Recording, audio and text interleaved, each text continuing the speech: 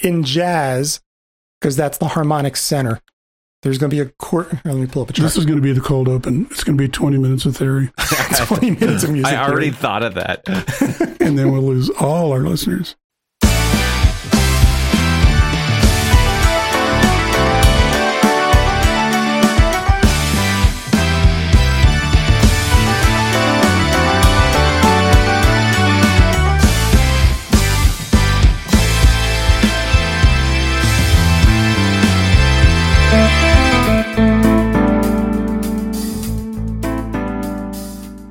Hey, prog fans. Welcome to this month's episode of the Ultimate Prog Podcast Project. My name is Tony, and as always, I'm joined by Craig and Lee.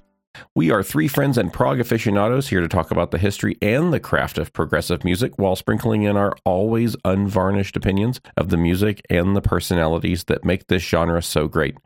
You can find us on Twitter and Instagram at UP3Show, as well as on our homepage at up3show.com. If you'd like to reach out to us via email, you can contact us at up3show@gmail.com. If you just can't get enough of the show, don't forget to hit the subscribe button on our podcast page at up3show.podbean.com or wherever it is that you get your podcasts. This makes sure that you never miss an episode and helps other prog fans find the show. So how are you guys doing this month? Hanging in there. doing okay. Little tired. Nice. We were doing a little bit of banter, and it sounds like we've all got a lot going on. We'll get into that as we always do. We'll do a little bit of round of catching up. And so I'll talk to you first, Lee. What have you been up to since last month? Working like crazy. Things are just super busy. But I did sit down in the studio this month and performed an interesting exercise. I know my theory and I know my scales, major, minor, diminished, augmented, all that kind of stuff. But I've always struggled with modes, like Dorian, Mixolydian, Phrygian, all that. And so with the help of a little tutoring from Craig, I sat down and I put a bunch of MIDI comp lines together. I did a straight rock and roll 145, and then Craig sent me over a 251. And I just played those on a keyboard and put them in the loop, just doing different solos on top of them to kind of see what the different modes sounded like. And it's been a very interesting exercise. I have something to share with you that I learned today. Okay. The theme to The Simpsons. Yeah, Danny Elfman. That is done in the Mixolydian That's mode. Mixolydian? Yeah, right. Mixolydian, sorry. Cool. Yep. Mixolydian. That's like the kids' TV network, because like I grew up in the 80s and 90s. with Goop and all that kind of stuff. Yeah. Okay. Yeah, the Rugrats on Mixolydian. And they're all singing songs in the appropriate mode. In a weird key. So that's really cool, Lee. Yeah, that's really drilled it home for me about when they're useful and what they sound like. What have you been up to, Craig? I just got back from San Jose for a work trip, first one in 3 years and probably the last one for another 3 years because of the way the economy's going. Did stop into our favorite record store, Rasputin Records. Shout out to Rasputin. Bought a bunch of jazz CDs. No, And, you? I had to, you know. Yeah, of course. You probably bought them out. I spent a lot of time on the jazz aisle. You know, it's funny for being a prog podcast. Craig comes here and talks about jazz all the time, and I come here and talk about metal all the time. I love it. I think it's great. We got all the bases covered. Yeah, exactly. So anyway, I went to a country music. No, I'm just kidding. Whoa, wait a minute. All right. We went from jazz we draw and the line. rock and Yeah, metal to country. So, hey, prog fans, we're now looking for a new co-host. Yeah.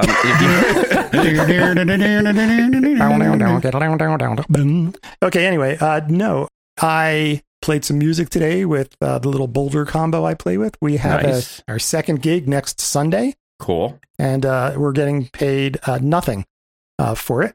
It's As they say in the industry, Craig, you're getting paid in exposure. Well, I told the guy it's like crack. The first one's free. What else? I did some stand-up in San Jose. Did a few minutes of Nice. stand-up. Where'd you do that? I did it at a bar called Woodham's every Monday night for like the past 10 years, except for during the pandemic. They've had open mic. And one of my coworkers said that she wanted to try stand-up. Oh, wow.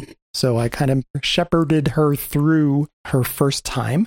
Very And cool. I figure, well, if I'm there, I'll do 5 minutes too. So you did a tight five? It was more of a flaccid 5 because it's been a while. God. Great. It didn't take long. Earning that E rating right up front. Yeah. All right. But no, I did a couple new ones, a couple old ones. And that's pretty much it.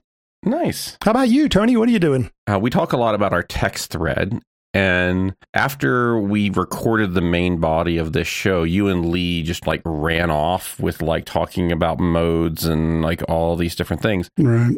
And it got me interested in like noodling around. So I got out my MIDI controllers and it wasn't quite gelling for me there. Mm-hmm. So what I got out and played with instead was my stylophone. And that was starting to gel. So then I was able to take that and take it over to my guitar and noodle a little bit on my guitar. But what ultimately came that I was really interested in this month was, as I was doing that, I needed to record some things. And I started experimenting with how different instruments need to be set up differently. Because it's one of those studio things. I'm always interested in like the back end studio geekiness of it. And I learned a little bit there. It was pretty cool. Like my stylophone, like the settings I want to do to really get a good sound out of that. I need to do more work to it than I need my guitar or a keyboard or something. So it was just interesting. Great. Nice. Do we also like to talk about what we're listening to? So I'll swing it back around to you again, Lee. What have you been listening to this month? Man, a couple big things. The first one is Sam Vallon, the guitarist for Caligula's Horse, released his single Flicker. And it is fantastic. I think that guy is such a good musician. It reminds me quite a bit of Art Checo. Nice. But this is pretty much all him, except he did bring a drummer on board. So you can find that on Bandcamp is the only place I could find it. And what's really interesting about it is if you spend $8 on it to get the single, you get all the stems that make up the mix. So you can get an orchestra stem, a drum stem, a rhythm line stem. It's really good. Oh, that's really cool. I'm going to have to it's really cool. Look that up because I like messing around with that in my DAW. That's really cool. Yeah, it's great. Nice. What about you, Craig? Well, you know, being this is a prog podcast, I'll tell you about the two jazz things I've been listening. I've been listening to saxophone players, John Coltrane and Charlie Parker, mostly recently. Mm-hmm. Cool. Especially because Charlie Parker really is considered one of the fathers of bebop. And bebop is considered the basis from which all jazz has sprung, according to my latest jazz teacher. And so I'm trying to familiarize myself with a lot of what Charlie Parker does, his lines, his phrasing, his rhythm. And then there's a couple of songs here and there where there's a good piano solo. And if you go online, you can find them transcribed. So I'm stealing licks from famous piano solos. Plagiarism. Yeah, I'm totally plagiarizing. It's not plagiarism. No. In industry, it's called reuse. No, it's totally rooted in improvisation. Plagiarism. It's great. It all stems from those marketing careers we have. Yep. Yeah. But anyway, yeah, any album will do. They're all good. Nice. Cool. What about you, Tony? Mine for this month, I realized, I don't even know how I missed this, but somewhere over the summer, the new Seventh Wonder album came out called The Testament. I totally missed that too. And so as soon as I realized that, I went and purchased it and have been listening to it pretty much nonstop. Okay. I'd pre-ordered the remaster and reissues of Conception's first two albums and was like really looking forward to listening to those because they've got some new remixed versions of tracks. And then I found the Seventh Wonder album and like I've just been way down on that. I have to say, a criticism that I've had of Tommy Karavik in previous Seventh Wonder albums was that I often didn't feel like his phrasings matched the instrumentation that was going on under his vocals, and it always felt a little discordant to me. Yeah. And I don't know if it's his time in Camelot that's taught him how to mesh with the music more, but this album is really, really great in that way. Okay, I'll have to get it. Yeah, definitely I recommend checking that out. Cool. If you're one of those metal guys like me and you're crossing over into the prog space, Seventh Wonder in general is a great band to listen to come over and make the transition. Yes. Awesome. That's great. So, Lee, what kind of prog news do you have for us this month? Yeah, so I just mentioned the new Sam Vallon single, Flicker. That's out on Bandcamp. Mm-hmm. The band ORK, I don't know how much you guys know about this, but their fourth album, Screamnasium, is coming out October 21st. If you don't know much about them, this is Colin Edwin of Porcupine Tree, Pat Mastelotto. Oh, nice. Mm-hmm. We all know him from King Crimson and Stickman and all that. Really, really good band, so I recommend them highly. Tony just brought up Seventh Wonder. I totally spaced on that one, so I highly recommend that band as well. We mentioned New Threshold, November 18th. Mm-hmm. New Devin Townsend, October 28th. I know that Rain's second album, Radio Silence, is nearing completion, but I don't have a date for that yet. Pattern Seeking Animals is about to release their fourth album, and I know that's near completion because they've been making a bunch of posts about it, doing cleanup tracks, things like congas and stuff. And I know Kairos has an album in post-production, but no date. And I know Haken has an album in post-production, but no date. And then finally, I have to give a huge shout out to Craig because he brought this last season to our attention. And you and I both gave him a bunch of grief about it, but he was right. Mariah Carey is releasing an alt-rock album. I couldn't believe it. Oh, my God. When you brought that up, I thought you were smoking Colorado weed or something, but it was actually covered in an article. Apparently, while she was recording one of her pop disco albums, she was secretly heading off to a studio at night and recording alt-rock tracks under a band named Chick. And it never got released, and they've dug all the tapes up, and now they're going to turn around and re-release it. Have you heard any of it? No, and I'm kind of afraid to, but I think I have to now that I've brought it up. So I thought you were going to say, I'm really looking forward to it. I'll be the one to listen to Mariah Carey's alt-rock album. So yeah, you take that one for the team there, Lee. Yeah, right, exactly. You don't know, though. You might be surprised.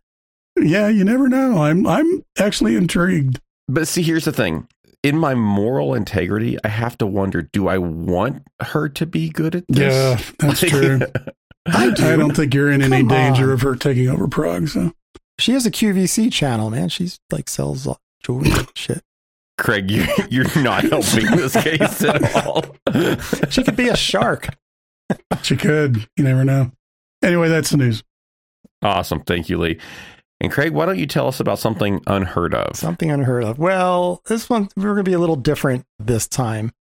Tonight is Jewish New Year's Eve. I did not know that.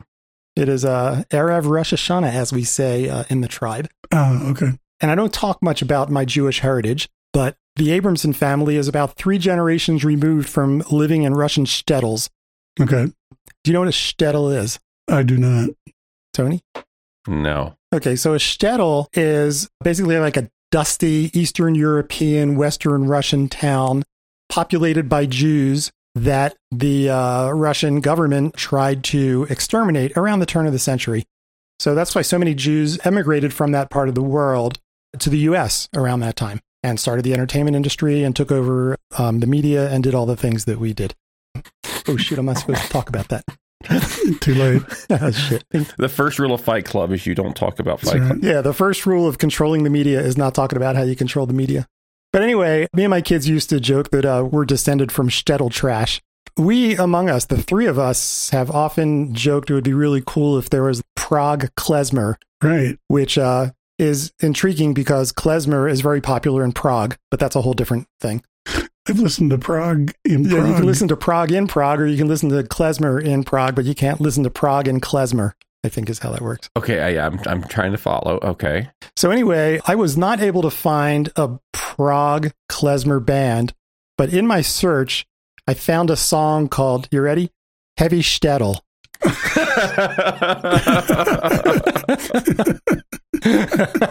So let me share, and I put together a little clip of it.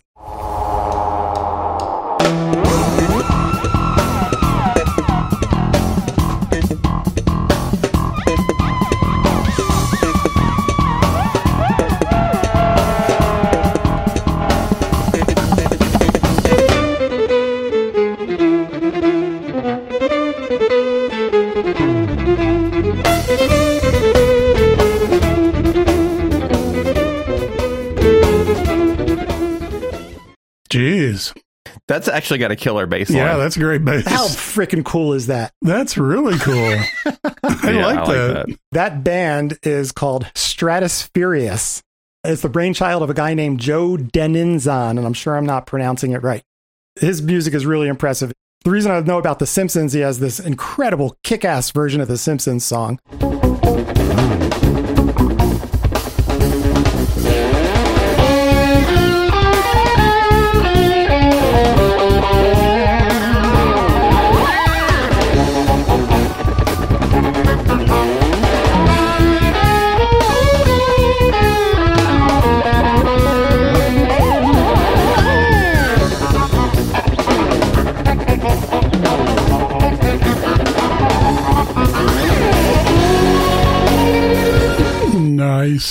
Joe Dennison has been hailed by critics as the Jimi Hendrix of the violin because of his innovative style on 7-string electric violin. Jeez. He's worked with The Who, 50 Cent, Sheryl Crow, Bruce Springsteen, Phoebe Snow, Everclear, Richie Blackmore, Smokey Robinson, Aretha Franklin, Robert Bonfiglio, Les Paul, and as a soloist with the New York City Ballet and Jazz at Lincoln Center, which in the jazz world, it does not get any better than that. Wow.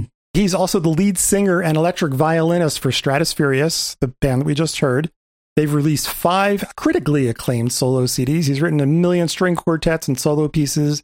He's also a member of another band called Sweet Plantain String Quartet, which combines Latin, jazz, and hip-hop and classic music and has toured throughout Europe and the US.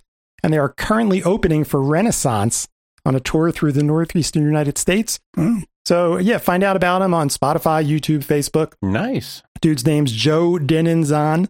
Really, really great progressive jazz stuff, as well as a little bit more mainstream progressive. And I don't know if I mentioned, he sings and plays violin at the same time, which I have never seen anybody do. That's really cool. That's great. Back to you, Tony. That certainly fits the title of your segment. That was unheard Certainly of. unheard of. Prague klezmer, electric violin. It's a 10-minute song. I mean, it just kicks ass. Yeah, and that bass line was just killer, man. I mean, it reminded me of like Les Claypool from Primus. Yeah, a lot of spanking. A lot of spanking. And that was a live track, by the way. That's killer. Nice. And so I'll send you guys the link. Listen to the whole thing because it really is great. Yeah, we'll put it in the show notes. And so without further ado, let's go talk about some improv-y stuff. This is going to be an interesting episode, you guys. We're going to talk about improvisation in Prague.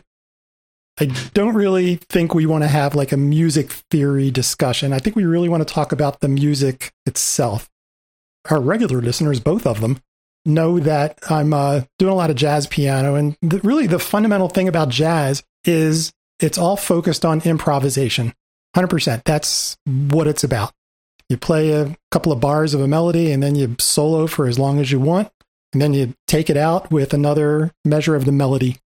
And Prague does that a little bit too, but it really got me thinking about improvisation just in general and how they do it in Prague. And we started wondering about what songs are improvised and what solos are improvised and what's written in the studio and what's not. And I'm not sure I came up with any rules, but I came up with a journey that we could just talk about the different aspects of it. I don't know if we're going to wrap up with a thesis statement or not. Cool. One of the things that really got me thinking about improvisation at a young age was when I stole my sister's Yes Songs album. And on it is my favorite version of Starship Trooper because it has an awesome synthesizer solo by Rick Wakeman. That was my introduction to Rick Wakeman.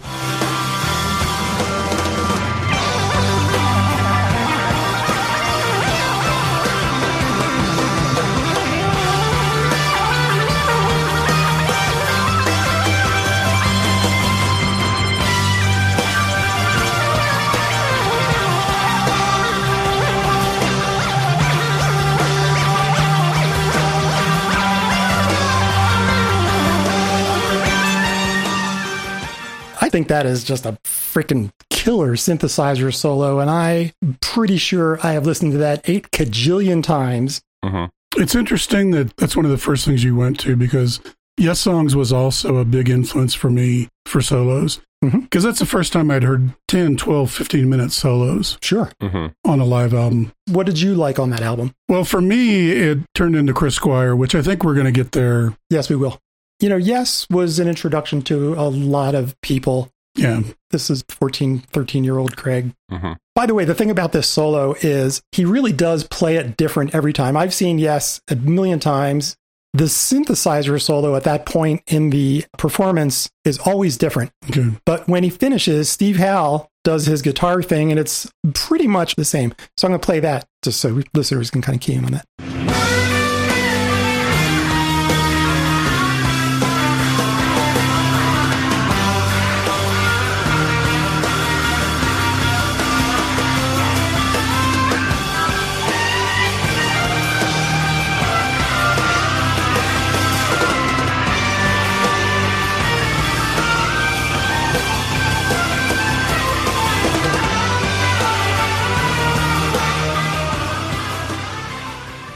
Love that. when Steve Howe plays that, he doesn't really stray too far from it. Mm-hmm. He always plays the opening couple of measures, and it actually is a little bit like a jazz song in that respect, in that it always comes back to this. Yeah.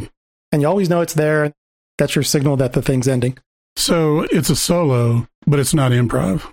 I think that's correct. Right. But Rick Wakeman's would be improv. Rick Wakeman's is absolutely improv and gets to a thing that we're going to talk about a lot more. When is a solo not an improv? Because he's doing the same thing every time. Right. And does it matter? And does it matter? That's the thing. I'm not the music theory geek. I'm not the jazz geek. I'm just coming at it as maybe a listener in this episode. And I'm like, do I give a shit? Mm-hmm. If every time it's an improv?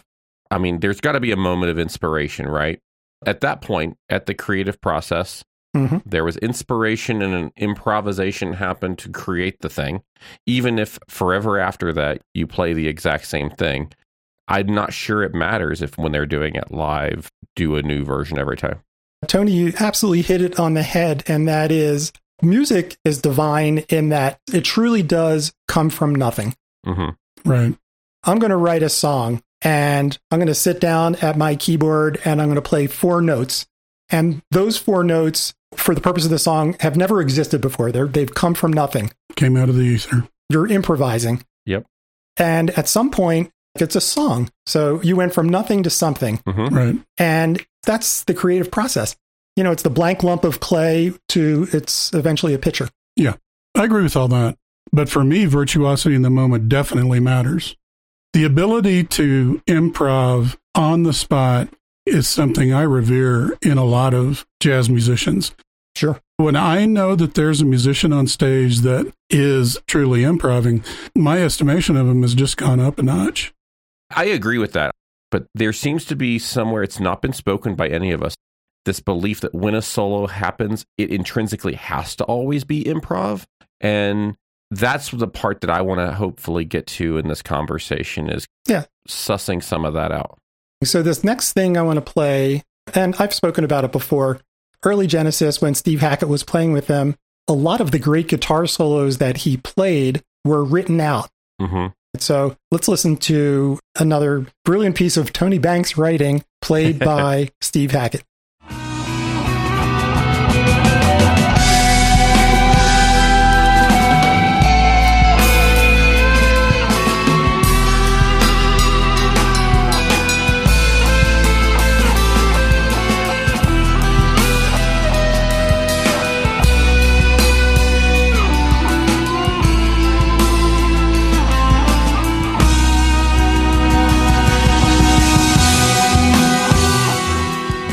Absolutely killer guitar playing, beautiful sound, excellent tone, amazing performance, and it's played note for note every night. You and I have watched him do this a couple of times, and now he'll go on as long as he wants to. Yeah, he'll just jam. Same thing with the end of Supper's Ready when he plays that live. Yes. Well, one thing, it's sad, kind of, that he didn't really get to cut loose with Genesis when he was with him. But on the other hand, bless his heart, man. Yes. He's living his dream now.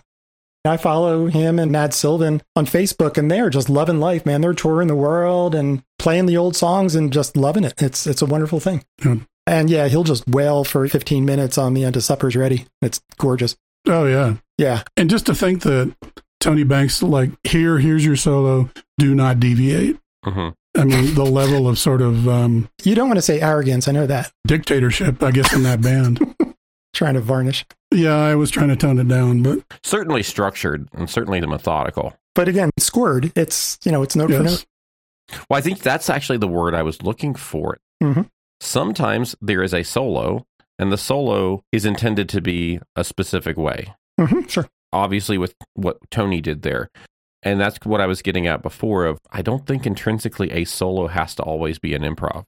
Sure. Look at the entire new Frost record. It's got 1 million instrumental breaks. Mm-hmm. None of them are improvs. They are instrumental breaks. Mm-hmm. that's a good way to put it. Yep. Because a lot of times there's a solo, but it's just a repeat of a melody. Yeah. Mm-hmm. But when you read articles, say when Pink Floyd was recording The Wall, the producer is trying to get a particular sound for a solo. And those are examples where the producer will have the guitar player play a solo listen to it. It's not quite what I want to try it again. They'll do, 87 takes. Sometimes they'll piece it together. Mm-hmm. A solo in the studio, getting it in one take isn't the same as getting it on the first take, and it's not the same as improvising on the spot. And a lot of bands are kind of famous for piecing things together. You make the note that Rush, Alex Lifeson used to joke that, oh, crap, I got to learn that solo now, that they spliced together on the album. Right. Mm-hmm. Frank Zappa, famous for that. He just recorded every solo he ever performed and spliced that together on Joe's Garage in most cases. Mm-hmm. Well, and you're talking about solos a lot, but the way Pink Floyd starts, they are totally an improv band live. Yes. And every night it was a completely different performance. And they might go on for 30, 45 minutes on one song, just completely improv. Mm-hmm. And was David Gilmour with them at that point? I mean, I know he's on Metal. Yeah, he had guested off and on quite a bit as Syd Barrett was kind of losing it. But Gilmour was there from the second album on, so I think that's Saucer Full of Secrets. When you talk about stuff in the studio versus live, the Steve Wilson album, Hand Cannot Erase, has what I think are two of the most amazing instrumentals all in one song, and that's on Regret Number 9.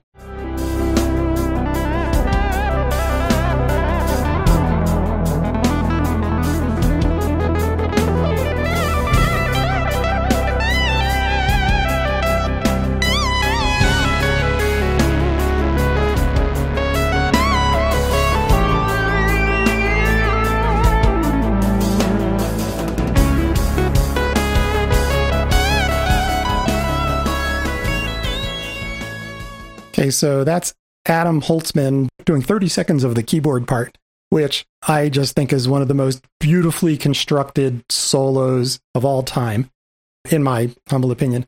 So now let's listen to Guthrie Govan, the solo that he contributed.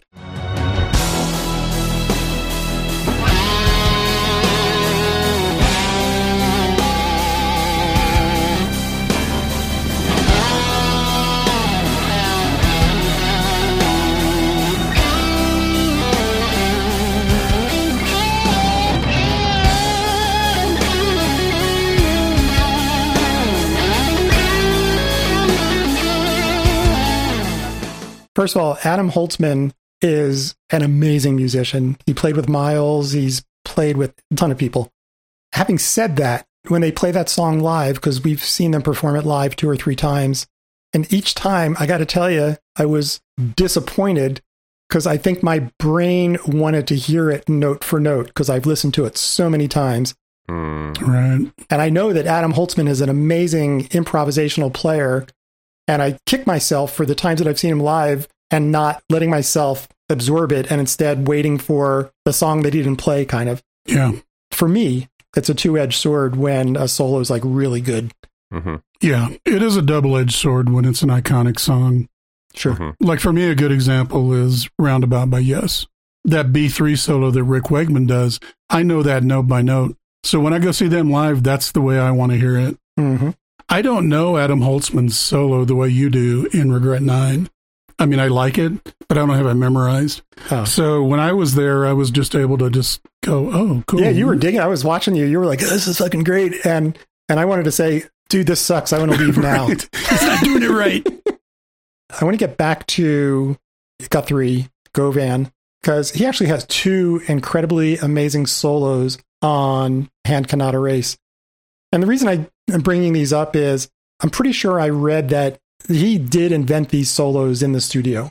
I'm not sure if it's one take or a couple of takes spliced together, but this is absolutely Guthrie's baby.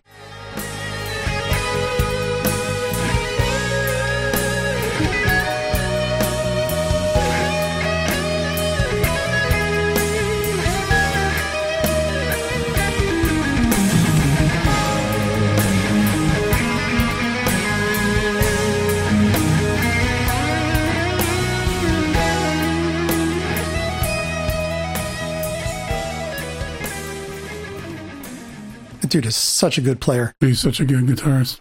So bummed I couldn't see Aristocrats a couple weeks ago. Right. I think also of the current incarnation of King Crimson that's been touring for the past couple of years. They do these medleys. Yeah. In some of these iconic solos, there are key little phrases or passages that all of our brains connect with. Sure. And what a lot of the music geeks like is give me those little parts and then do a bunch of improv in between and then hit the next little part. And as long as you give me those tent poles that I can latch onto, go nuts. Mm-hmm. I think that's what makes me thread that needle in the middle. And that's what a lot of the iconic solos are, like Comfortably Numb. If you see Roger Waters do it, they'll play and then, but they'll still jam on it for 10 minutes. Yeah. And then come back to the right thing at the end, which, by the way, gets back to how jazz songs are structured. What Tony was saying reminds me of how you introduced this episode. Mm-hmm. Right. Here's the melody that's a common theme we'll come back to. That's the grounding point. And then other than that, we're going to wander off here until we come back to that grounding point again. Right. You want to hear an interesting example of that that's really hard to catch, but if you pay attention, he's doing exactly that. So this is an Alan Holdsworth song. It plays ahead at the beginning, and then he solos for like 20 minutes, and then comes back at the end and plays the head again.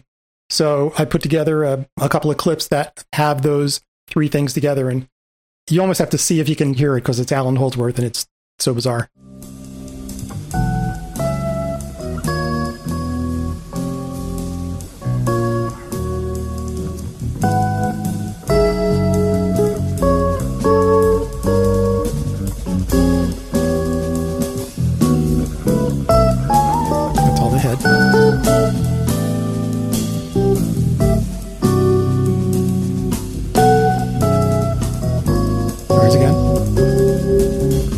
Now here comes the B part.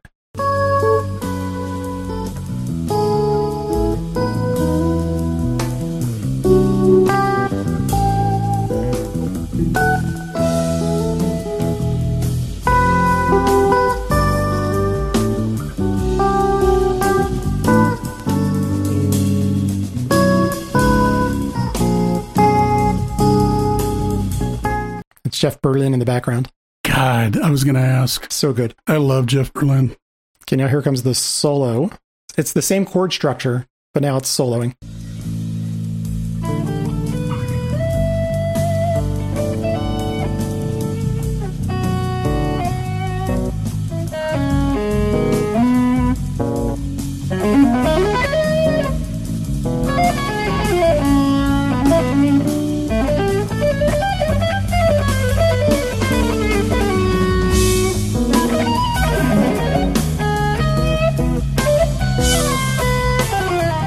Hard to even tell that it's the same form, but it is. That solo that he played, if we stuck it in a DAW and took that solo and put the beginning of it on top of it, it would all go together. Okay. And the level of musicianship that they can pull that off with is amazing. So I'll now play the end of the song where it comes back to the head.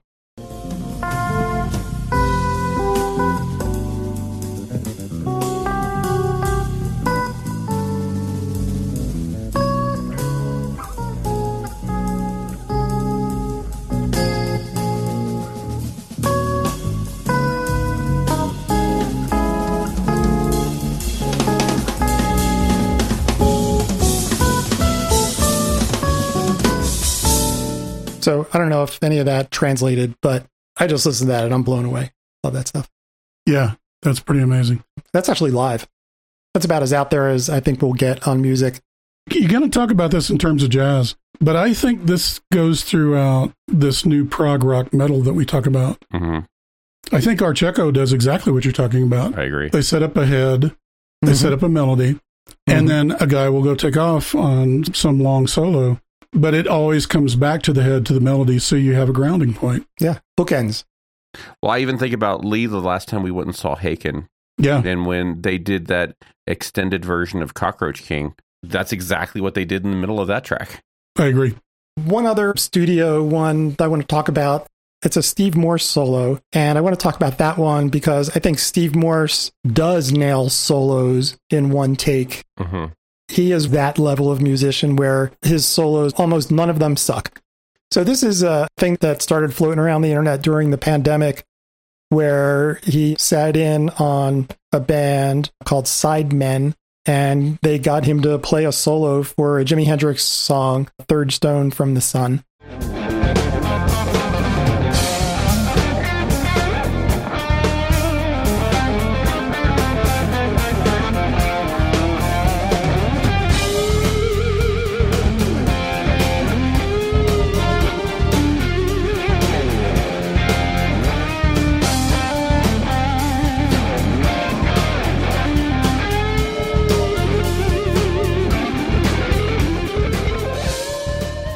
God, gets a good sound. Iconic Steve Morse solo. Just absolutely beautiful, incredible tone. I heard somebody say he gets more expression out of his pinky playing the volume knob than most real guitar players get out of a floor full of boxes. He's one of those guys, every time you see him, similar structure. The solos will have a head, then they take off, and then they come back and do the head. And the solos just are always good. Since I've been kind of doing this jazz thing for a couple of years now, I wanted to talk about how jazz sometimes enters into the prog realm. So there's a jazz standard by Miles Davis called Solar, which has its own storied past because some argue that Miles stole it from somebody else. But I'm going to play the head of that and a little tiny bit of the solo, and then show you the Pat Metheny version, which I never realized was based on a jazz standard.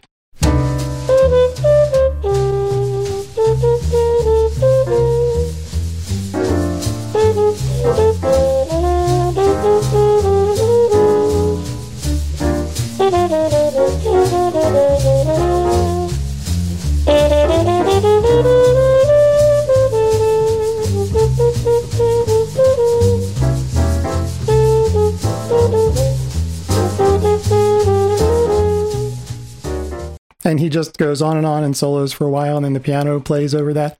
And it's a jazz standard. It's great. It's got good tone. It's off the album that if you can find an original version of it, it's worth, hundreds and hundreds of dollars. I'm going to look in Rasputin Records next week, see if I can find it. Nice. Shout out to Rasputin. I'm going to shout out to Rasputin. Can't wait. Now here's the Pat Metheny version. See if you can even tell that it's the same song.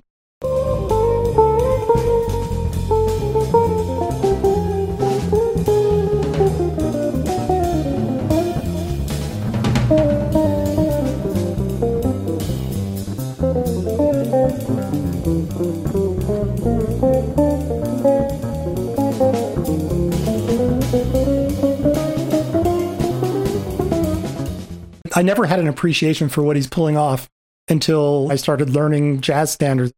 Man, talk about a bizarre and studied interpretation of a pretty simple chord progression. You say these are the same songs, basically. Mm-hmm. They are. What is the same between those two songs? What makes it the same? The chord progression. Is that it? Well, actually, the chord progression and the head melody. Oh, so he is copying the same melody as Miles. Yeah, he phrases it different, but it is the same melody, and I'm going to not do it justice, and it's going to sound stupid, but it's like...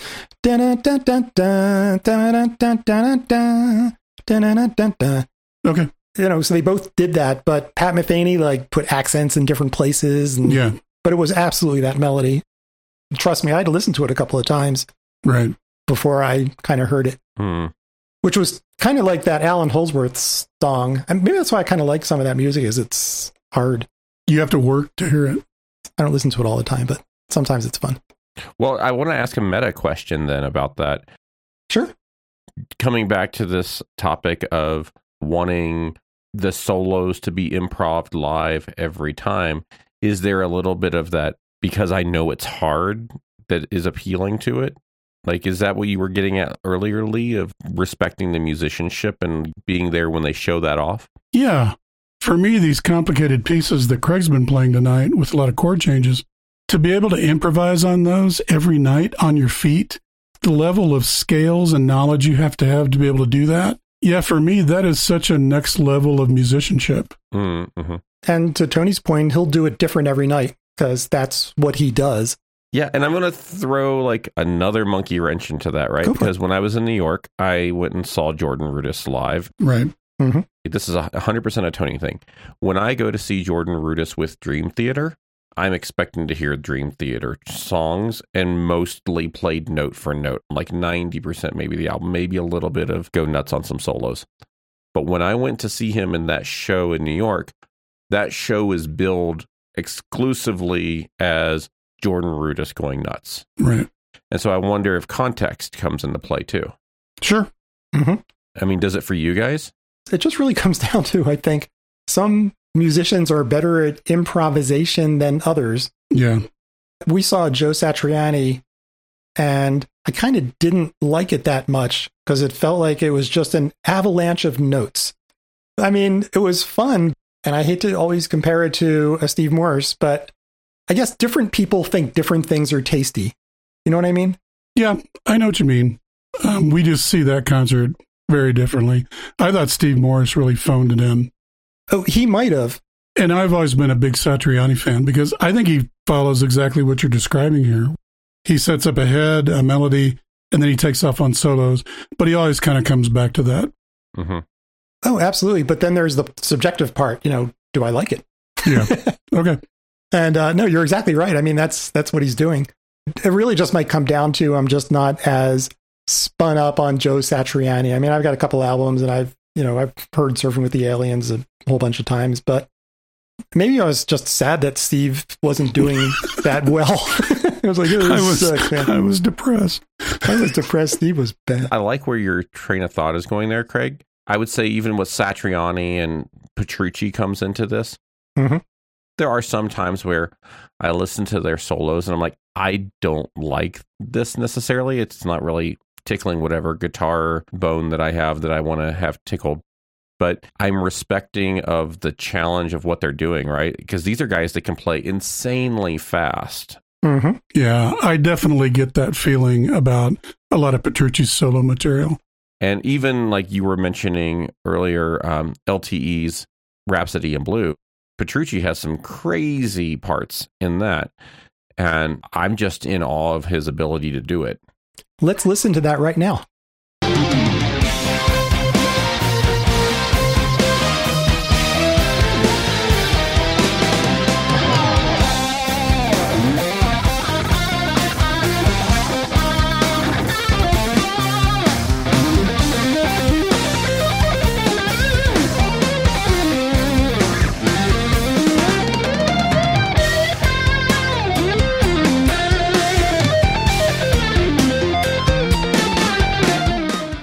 That little jam in C is so incredible. Mm-hmm. It's just phrased beautifully. It just fits with the song.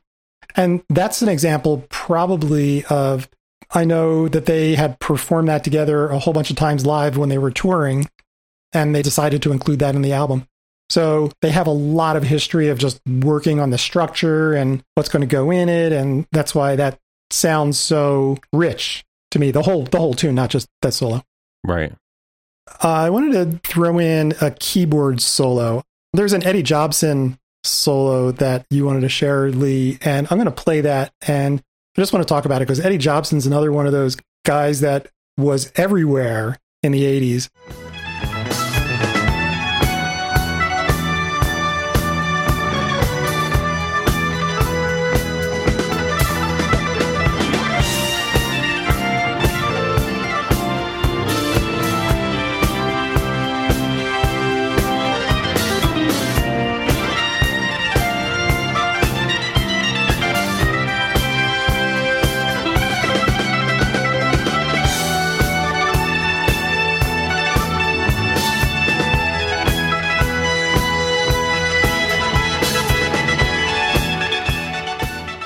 Here's what's great about that to me.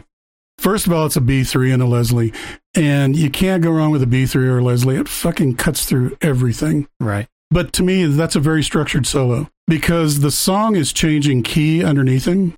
Mm-hmm. And this is one thing I mean about the virtuosity of it. Not only do you have to keep it melodically interesting, you have to have such an intimate knowledge of modes and scales that you know where your common notes are as the song modulates underneath the solo. Mm-hmm. But he also is changing between single notes and he's adding chords back in. And that's what I really love. It's beautiful. Towards the end, he built that last chord up really a note at a time towards the end of that solo. All right. I'm going to show my ignorance. What is that from? That's from Night After Night. Oh, okay. And that's live, by the way. Tony, you also contributed a suggestion of Joost van der Broek. Oh my God. Joost van den Broek. And if you're listening, Joost, what is it, Joost? Joost van den Broek. Okay, got it. I had never heard of him, but you turned me on to him, Tony. This is great. So here's a organ solo from him.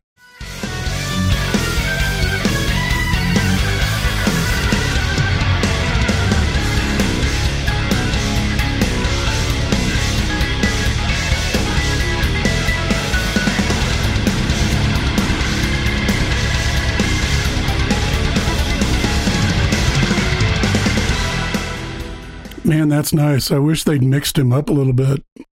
Yeah, it was kind of mushy. You got that from one of the live recordings, right? Yeah, I did. Yeah. So that was from one of the Ayreon live performances. He is just amazing. So for listeners, longtime listeners, there's your Ayreon bingo right there. I snuck it in and didn't even say Ayreon. And I got Craig to do it for me. Yeah, you are the most manipulative person in this trio. But yeah.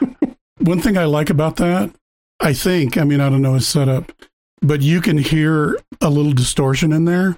Mm-hmm. And there are people that will drive a B3 through an amp, and it is a great sound. Oh, it's Deep Purple, man. Yeah, exactly. John Lord, very Deep Purple. And I do believe that that's what they did for those live performances. Yeah, it sounds overdriven. And when he's playing, he's got the biggest smile on his face. Because I got it from YouTube, and it's like he's just having the time of his life. That's great. Yeah. I got to say that the drums underneath that's a fucking killer drummer, too. Ed Warby. Yeah, jeez. I got them both in there, boy. I was distracted from the key solo. I will say this about Joost, and this is true of not just him, but musicians in general. I can tell when a musician is really in the zone, really happy about what they're doing, and I think the performances go to another level with that. That's that artistic freedom. Yeah, absolutely. I agree with that. Okay, are you going to reveal your mystery key thing that you've That's what's next. I'll just play 30 seconds of this clip. Just to embarrass us again. And just to embarrass everybody.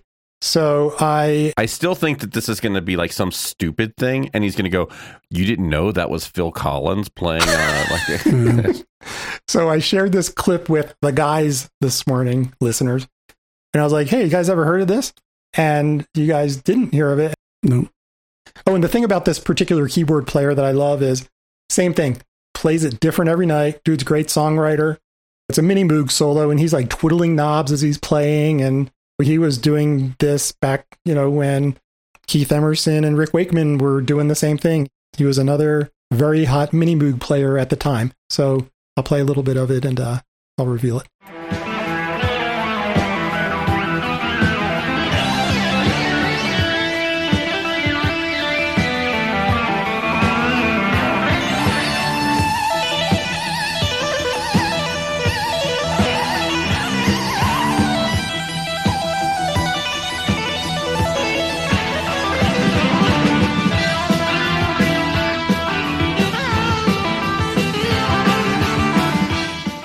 You've given some more clues, and I'm going to take one last guess.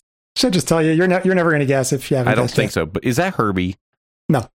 Okay, wait. I got one more guess too. All right, here's a hint. He, back in the 70s, covered several top 40 songs and made his own top 40 songs. I was going to say Rich Castellano. Can you guys hear the piano? Yeah. You ready? Yeah. Billy Joel? No. Man,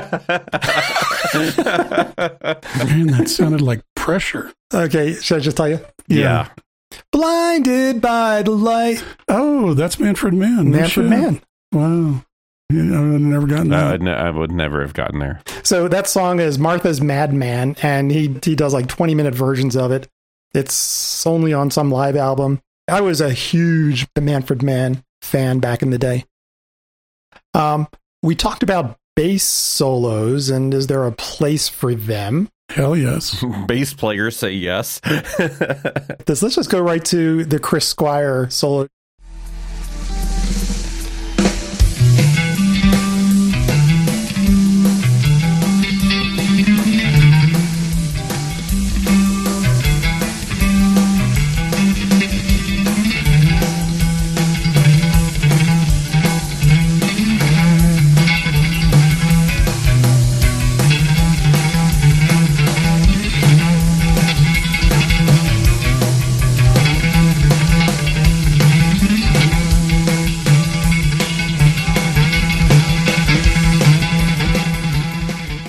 was one of the first people that did put a lot of floor pedals in with a bass. Mm-hmm. So you hear the wah, you hear the flanger.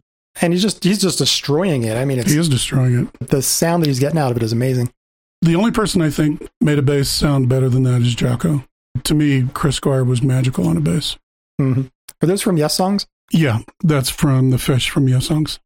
So I was looking around and I did find an example of Jaco, but it's kind of a weird one. It's not what you would expect. It's not off Weather Report. I found this reference to a band called Trio of Doom, and they're kind of a one-hit non-wonder. It was Jaco, John McLaughlin, and Tony Williams. John McLaughlin and Tony Williams both are alumni of Miles Davis. I'm turning into Ariane, but Miles Davis. We're going to start having Miles Davis bingo cards. But anyway, this band was all improvisational. They did one gig in Havana, and it was kind of like, sadly, the beginning of the end for Jaco, because he sort of melted down on the tour, and they never did another album. But let's listen. It's pretty all over the place, as you would expect with these three guys.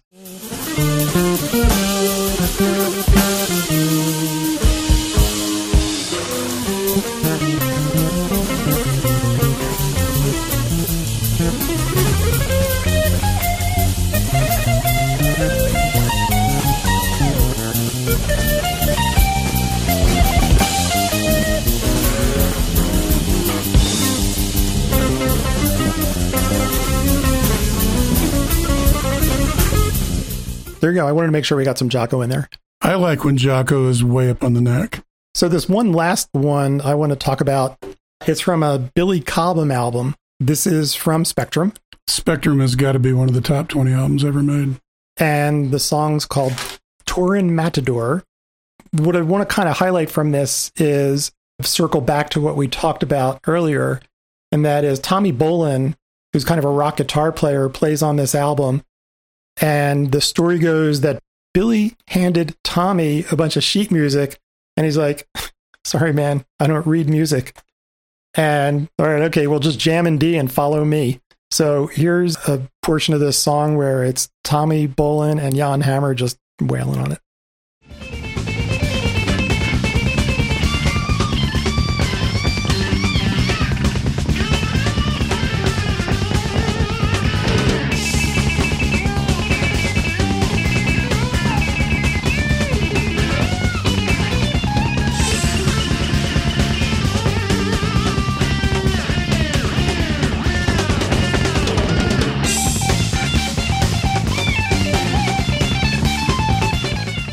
You know, you think about a guy who just shows up, doesn't really know the song, and his job is, all right, you got to play along with this thing. Mm-hmm. And that's what he delivers. And it's like, holy crap, you know, what a gift. All right, ready to wrap this up? Yep. Yes.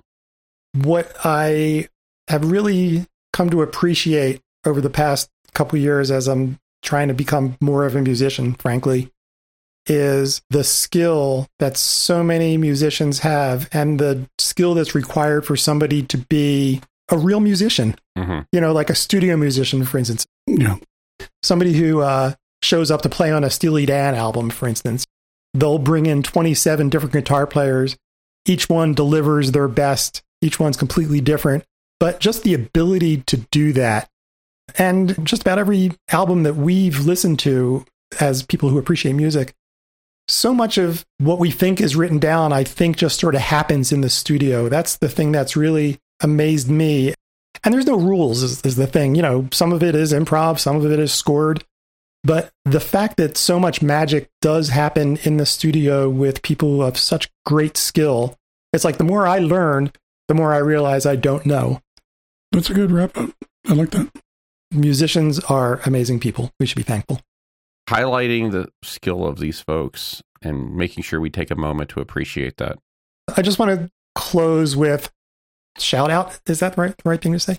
Let's ask a Gen Z person if we're using the words correctly. It's okay, boomer. Go ahead. I need to phone a hipster.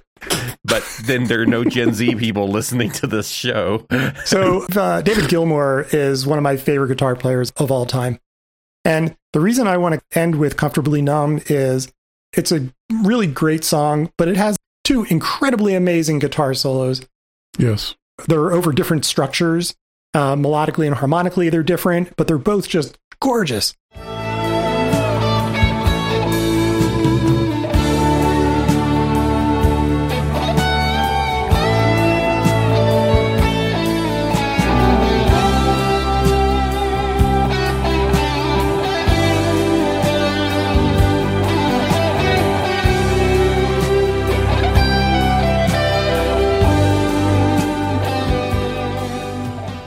And then here's the second solo, which is really great because it's in more of a minor key, and it just really closes out the song really just beautifully.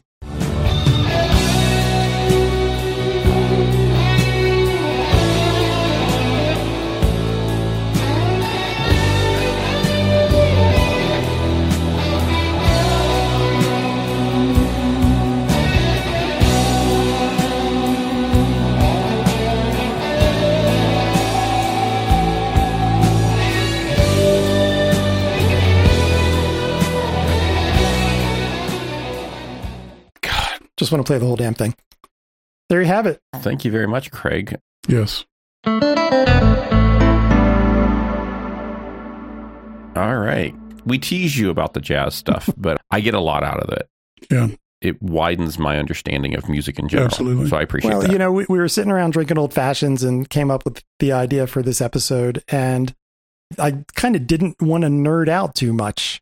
So that's why I just played a whole bunch of jams. It was good. But at least we talked a little bit about Mixolydian at the very beginning. Yeah. Awesome.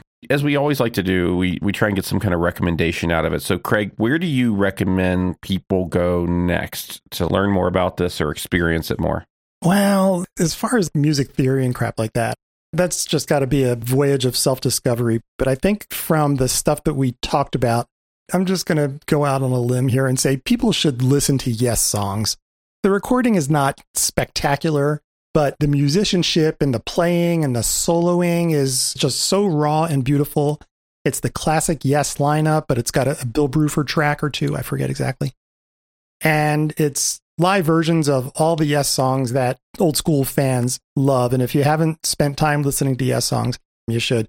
And shout out to my sister whose birthday was yesterday. I pretty much stole her Yes songs album and just wore it to dust. Nice. Lee, you have anything to add there? If you really want to just get into piano improv, I really recommend picking up a Peter Cater album. That guy just does entire albums of piano work that are really huge improvs. Randomly, I'm just going to recommend Dancing on Water, but I think he has like 40 albums out, so you could pick up pretty much anything off of his.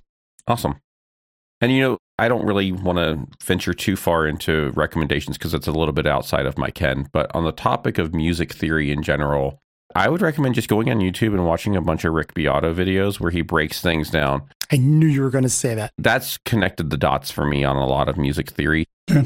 And also, he has people that are friends of his on, and they do break down some improv. And they explain how you do some of that, what Craig talked about, the connective tissue, like going to this and then switching modes or whatever. Yeah. As we exit tonight, don't forget, folks, you can find us on Twitter and Instagram at UP3Show and contact us via email at up3show@gmail.com. We also have our new webpage up, so it's up3show.com. We definitely want to hear from you about what kind of topics that you'd like to hear us cover on the show, what you like, what you don't like. I check and I follow the Twitter, so you can definitely add us there if you want to get your words into us very quickly. If you want to show us some support, it's really, really easy. You can support us non-financially just by following us and subscribing on Podbean at up3show.podbean.com or wherever you get your podcasts. And also, please take a moment to write a review. This is really important. It helps to make sure the show pops up in all of the search results and helps other folks find the show. If you would like to support us financially, don't forget we are on Patreon at patreon.com/UP3Show. And I think Lee's going to have some longer Dream Theater content going up there pretty soon for one of our higher tiers. That's right. We have the longer Dream Theater episode up, so you get exclusive content that you wouldn't normally get. All right, and we'll talk to you guys next month. Thanks. Bye. Bye. Bye.